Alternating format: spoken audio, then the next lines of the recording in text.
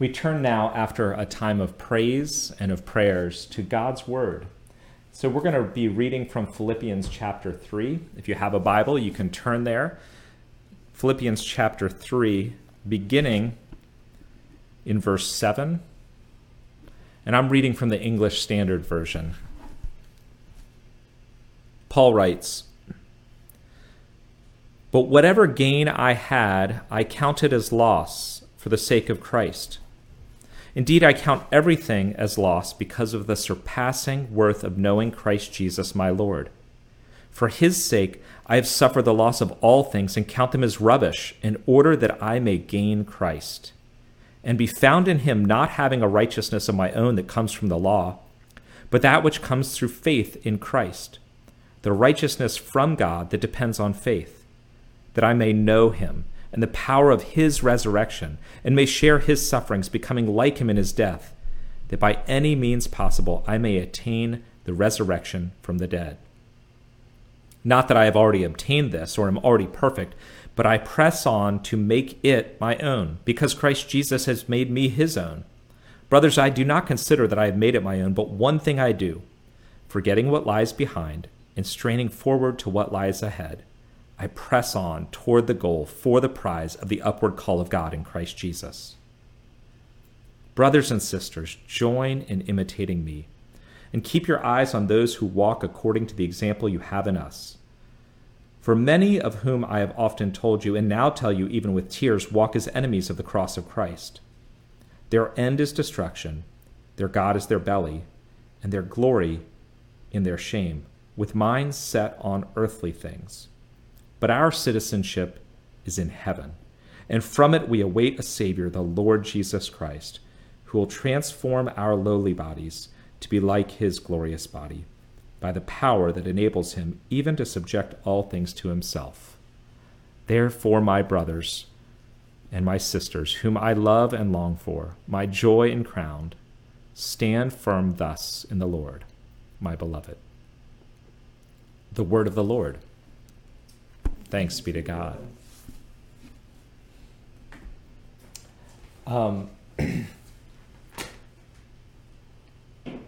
I didn't know how much I appreciated the United States until I didn't live in the United States for a couple of years. About 15 years ago, Sarah and I and our 3 little kids at the time moved to England, to Bristol, England, where I was working on a postgraduate degree.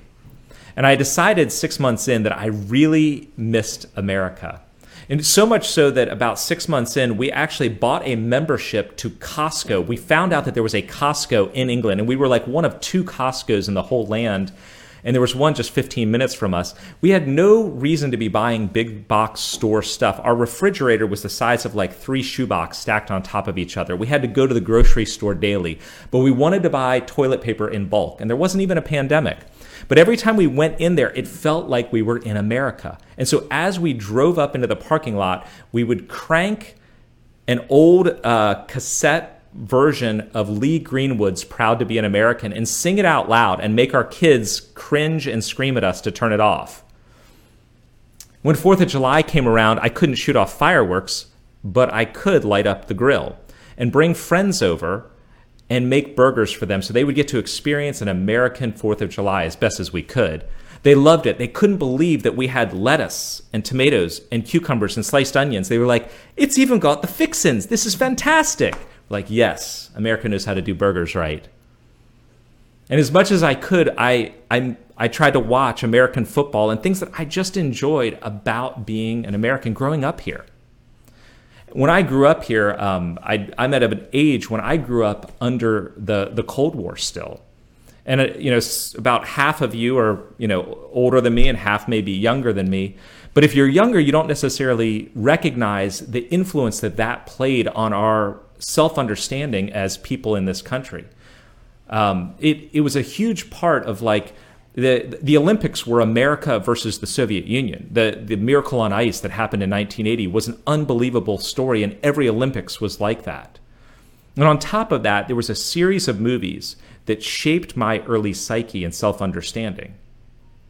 These movies included Rocky, especially Rocky IV, the Rambo series, and Red Dawn. And these shaped my understanding. I mean, they were movies that I would watch and I would almost cheer as they were happening. I mean, and I know that, like, if you're not of a certain age, you maybe missed out on these. Either you were too old for them or too young for them. I mean, Joe, Sabrina, I don't know which one of those is your favorite. Rambo 2, 3, Rocky 4? Rocky 4, thanks, Joe. And the old Red Dawn, not the new one, but it shaped my understanding. And so I loved America and had this passion for us winning. And yet, as I grew up, I began to wrestle with the tension of being an American and a child of God. They're not exclusive, but one shapes the other. And one should shape the other more. Is our citizenship in America first, or is it, as Paul says, in heaven? In Philippians 3:20, Paul says, our citizenship is in heaven. You know, as I grew in my understanding of the faith that I had grown up in, what I began to see, and I think that we see now, is that when we enter into faith in Christ, when you come to faith in Christ, you actually get a new primary identity, a new primary allegiance and hope. And that citizenship that Paul talks about in heaven is what we're looking at today. And so what we want to do is try to understand, what does it mean to be citizens of heaven? And specifically, we're going to look at the context of Philippians 3 to give us a little bit better understanding, and then think through what are the implications for us today. So what we're looking at is, how do we dwell in the kingdom of God while we live in the city of man? How are we citizens of heaven and citizens of America? What does that actually look like? What are some things that should be influencing our thoughts in that whole process? In Philippians chapter 3, it's that verse 20 where he says our citizenship is in heaven, but it's a couple verses before that we need to look to understand the context of what Paul is getting at when he says our citizenship is in heaven. So what does it mean to have our citizenship in heaven? We're going to go back to verse 12 of Philippians chapter 3. Paul is pursuing something. He's running after something. That's some of the imagery that he's giving us. But what is it? In verse 12, he writes, not that I have already obtained this, or am already perfect, but I press on to make it my own, because Christ Jesus has made me his own. So the key word there is the it. What is the antecedent to that pronoun? He says, I press on to make it my own. What is the it that he's going after? What is it that he's pressing on towards? Well, the it is what he mentions in verses 10 and 11. So let me read that to give us some context for the thing he's trying to make his own. In verse 10 and 11, he writes, that I may know him. His goal, his desire in life is that I may know him, Christ, and the power of his resurrection, and may share his sufferings, becoming like him in his death, that by any means possible I may attain the resurrection from the dead. So in verse 12, when Paul says that I press on to make it my own, the it is the resurrection from the dead. Now, on one level, he's talking about Christ's resurrection and all the implications of the salvation that God has given him. But really what this is pointing to is the resurrection of the dead, which is actually the hope of eternity. Our hope is not to escape up to heaven. It is to be raised to life eternal and the creation to be restored and renewed. It is the arrival of Christ as our King and the raising of the dead and life forever here in a renewed heavens and earth. And when Paul says, I am pressing on now, I'm pursuing that now, he doesn't mean I'm trying to get myself to die so that I can get to heaven. He means I'm trying to live into the fullness of the resurrection life, the new creation life, even now. I want to live now as it was intended back in Eden, and as it will one day be when Christ comes again. So when Paul says, I press on toward that goal, I try to pursue that, he is living with all of his being in light of eternity, in light of Christ coming back, in light of the doing away with sin and the bringing of God's shalom and presence on this earth. And that means a couple of things for us. It means, first of all, that we cannot be sitting back passively or indifferent to the things that are happening in this world because, look, I'm saved, I'm good. I mean, Paul says, Christ has grabbed hold of me. And there's this great and beautiful, powerful phrasing in Philippians 3, verses 7 through 11, where Paul talks about how all that he had done in his life, all of his goodness and religiousness amounted to nothing. The only thing that mattered was his faith in Christ. And now he was Christ's, and his life was secure in Christ. So on one level, he could just sit back and say, no matter what I do, I'm God's, and I'm going to heaven. But Paul doesn't do that. He says we can't just be passive or indifferent because, hey, I'm saved, I'm safe, I'm going to heaven when I die. Nor is Paul trying to escape. He's not just trying to get up to heaven, like, I just want to get out of this life. I hope God comes back before anything else bad happens. I don't want to suffer. I just want to escape and get to heaven. Paul is not thinking that way at all. Rather, we see it in verses 13 and 14, what he is saying. Brothers, I do not consider that I have made it, the resurrection life, my own.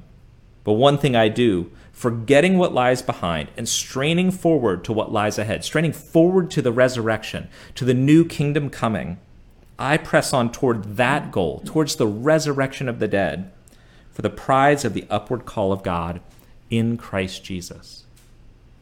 Paul is saying the whole pursuit of my life is to live now in resurrection life, anticipating the kingdom to come. And we have to remember, the resurrection hope of Christianity is a bodily, physical resurrection. And the coming of Christ involves the renewal of this creation, the renewal of this earth. In other words, what we do in our bodies and what we do on this earth and with this earth matters. And it probably matters eternally. And so we live in a tension, an already and not yet tension. The already of Christ having filled us, given us the assurance of being children of God, filled with the Spirit, forgiven of our sins, and yet not fully experiencing the fullness of God's shalom on this earth. And so we live in this already but not yet tension. And one of the things I think Paul is getting at when he says, I want to live in the resurrection life now, pursuing that, is we have to stop and think through, what will this world look like? What will this world look like when Christ comes again? How will it be different in the eternal kingdom? It will be this earth, but what will be different about it? What will not be here and what will be here? And what will I look like? How will my attitudes, priorities, fears be gone or different? How might my friendships, my neighborhood, the city in which I live, be completely reshaped and reformed in the eternal kingdom? What God wants us to do, I believe, and what Paul is calling us to do, is to think about Eden and eternity, right? Eden was creation and humanity without sin. God's purpose and intention all bound up in that, without sin and brokenness. And eternity is the intention and aim of what it will be again, without the possibility of sin. And so Paul is saying, ultimately what matters and what lasts, press on toward that. Live your life now in light of that. Live in your relationships as if you're already living there. Build towards that in your community, in your nation. And so when Paul then goes on to say, our citizenship is in heaven, he's basically saying our citizenship is in the kingdom of God, the eternal kingdom of God. Our citizenship is in a resurrected life. In Philippians chapter 3, verse 20, Paul says, our citizenship is in heaven. But in order to understand that one step more, we need to understand what Paul is actually alluding to, an imagery that would have been very well known to the Philippian audience, but gets glossed over for us. When we think of citizenship, we think of essentially what I did when I was in England. When I lived in England, I was a citizen of America living in England. I was an expat, and I just couldn't wait to get back to America. But the term that's used here is actually more often translated, but it's a little confusing or not. It's more often translated citizenship, but it could be translated colony or colonial, because that's what's underneath of the entire term. And this would have been how the original audience in Philippi would have understood it. You see, Philippi was in northern Greece, and it was at a crossroads between Asia Minor and what is now Turkey and Greece, and was this land that ended up being a through route. When the General Octavius expanded lands, he, as a part of the Roman Empire, on his way back, he left Roman soldiers that had been picked up along the way. He left Roman soldiers and captains and generals and those sorts of things. He left Roman leaders in the region of Philippi, gave them land, and to occupy it as a colony of the Roman Empire. Now, they didn't actually enforce anything, but what they did was they created vineyards and lands and got involved in the community, the society. So they were living in the region of Philippi, but they were citizens of Rome, and they had a purpose there. Their purpose was to be a colonial presence in the outpost of Philippi. And N.T. Wright, in his commentary on Philippians, describes their role in that region. Their role, he says, was to bring Roman culture and rule to northern Greece, and to expand Roman influence there. So when Paul says our citizenship is in heaven, the Philippian audience would have understood exactly what that meant. It has implications for us, even today. We are an outpost of God's kingdom, God's reign. Heaven actually means the place of God's reign, or the implementation of God's reign and rule in the present world. And so it's to bring the culture of heaven, to bring the influence of God's purposes into the world in which we live and await his coming. This means a couple of things. First, our primary allegiance is to God's kingdom and God's king.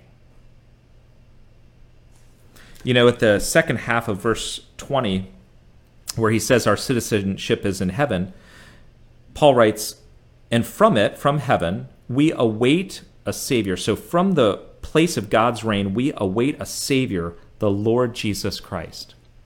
And when you hear those terms built around Jesus' name, what do you think? So it says, Jesus is Savior, Lord, and Christ. What you and I think, what anyone in this modern world, in the West at least, thinks, is that Savior, Lord, and Christ are religious terms. They're Christian titles for Jesus. Jesus is the Lord. Jesus is the Christ. He is our Savior. These are very religious terms. They're very Christian terms to anyone's ear today. But in the first century, these were not religious terms. In first century Greece, in Philippi, in Rome, these would have been highly political terms. Rome was known as the Savior. They brought the Pax Romana, the peace to all the world. Everyone was supposed to be so excited that Rome had come and given them Roman culture, Roman land, and Roman rule. They had been their Savior. They had brought all that was needed, the roads and culture and rule of law. And so you should freely want to give taxes to Rome. They are your Savior. And on top of that, the emperor was known as the Christ, which is the chosen one, and the Lord, the true king.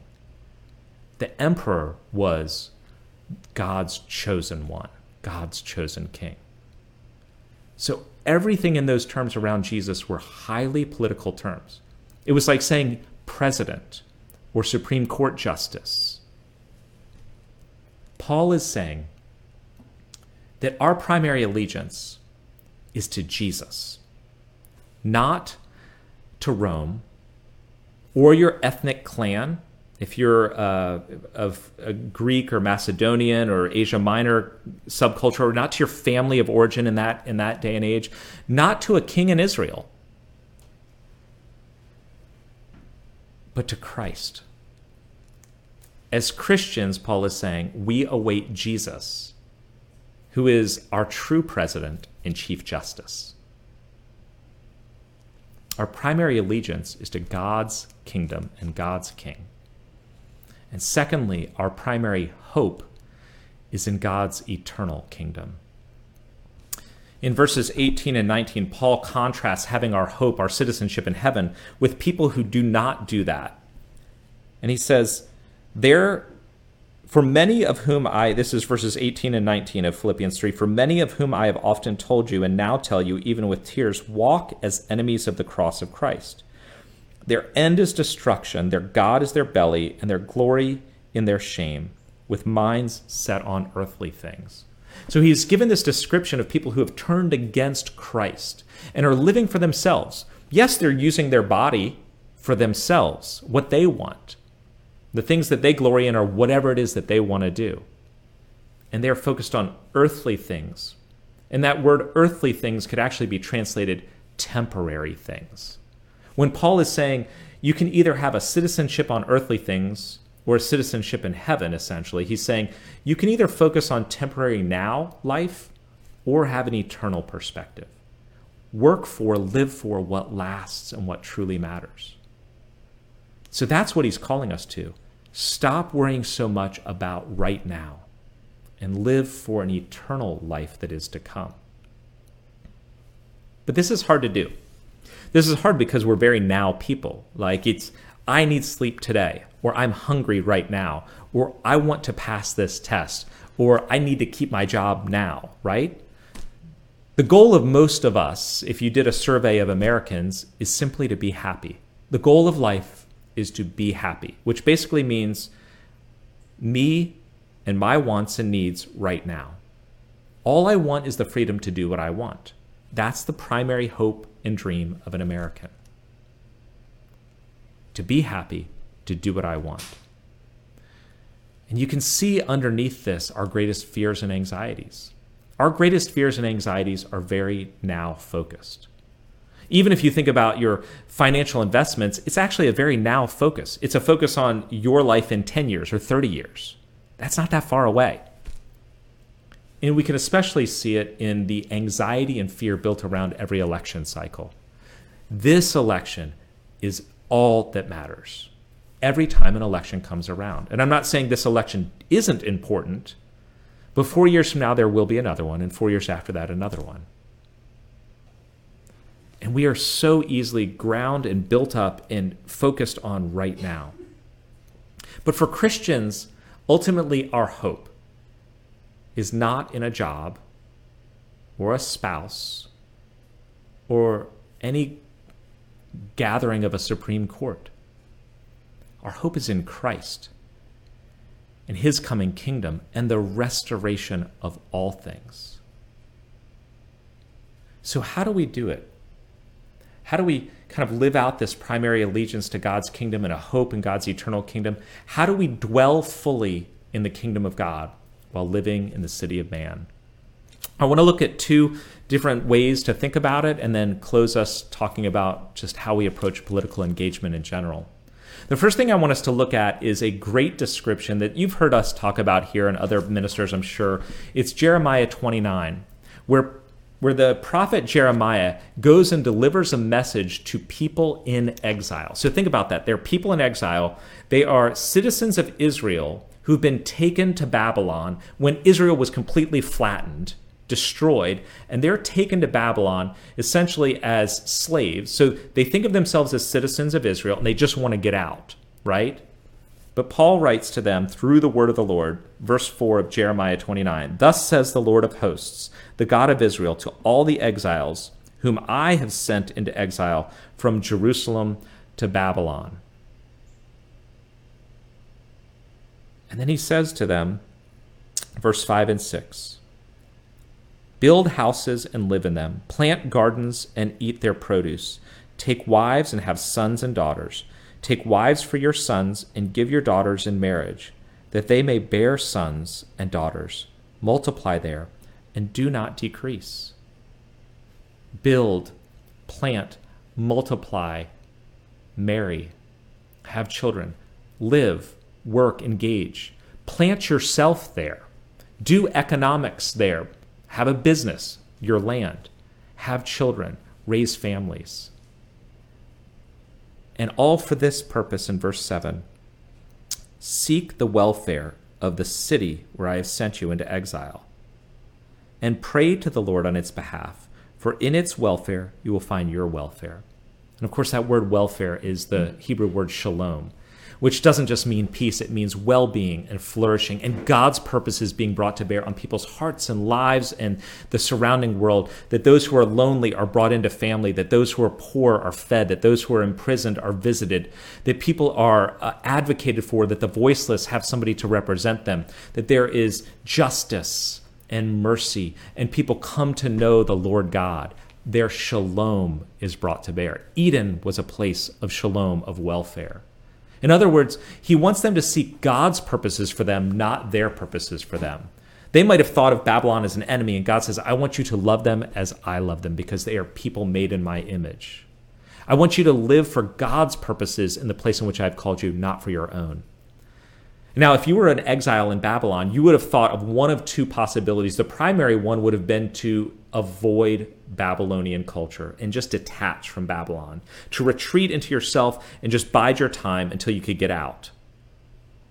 The other would have been a temptation to assimilate, to forget the God of Israel, to forget the worship of the one true God, to abandon the Torah and just make your life easier by joining in with the culture and the pagan godlessness, and to become a Babylonian. So it's either to cloister yourself off and avoid Babylon and hope that they die and you get out, or essentially become a Babylonian. And Jeremiah is saying neither of those are the case. You are supposed to be a different people. You are living in exile. You are supposed to be an outpost of my kingdom reign. You are my people. Live there as my people and love them. Bring about the goodness and welfare of that place. That means we need a theology of place and of God's kingdom more than we do. That's some of what we feel called to as a church. One of our vision and value statements is to be for Vienna, to be for Vienna. And we define that as not just being in Vienna, and this is the location where our church meets, but to be for Vienna is to seek the welfare of the town in which God has called us and placed us. We want to pursue God's purposes for this community through our presence and involvement in relationships and vocation. And towards that end, we want to envision eternity in this place. What will Vienna look like? What will your neighborhood look like? What will the school that your kids go to look like differently when Christ returns? This drives how we approach doing mission in this community. This drives how we think about our neighbors around us and our connection to and relationship with the school. If we were to ever have a building, we would think about it in these terms. How could we use this place to be for the community in which we exist, not just for ourselves? It's part of our calling as a community that I want us to continue to think about. So, how does this play into political engagement? Because I do think there is something to what God calls us to. Through Paul's words here of being citizens of heaven while being citizens of America. A couple of things to think about is first this. Rome did not ever conceive of a time when its empire would no longer be an empire. Think about it. Egypt, Babylon, the Greek Empire, the Ottoman Empire, none of them ever thought that in a few hundred years there would be a day when their empire didn't exist other than in history books and as a tourist stop. The Colosseum in Rome used to be the glory of Rome's power and majesty and opulence and wealth and being able to take slaves and Christians and whoever else and do whatever to them. And now any of us can go and visit the rundown ruins of the Colosseum for a few dollars. Few hundred years, not much, few hundred years after Rome was a major world power, the empire, it now sits on a piece of land which is called Italy, that boot in the Mediterranean. And that boot in the Mediterranean, known as Italy, is at best the fourth most powerful nation in Europe. And you might even argue it's not even the most powerful nation on its own land. The Vatican is. So, I think we need to be careful to not confuse America with God's eternal kingdom. No empire lasts forever, even really good ones.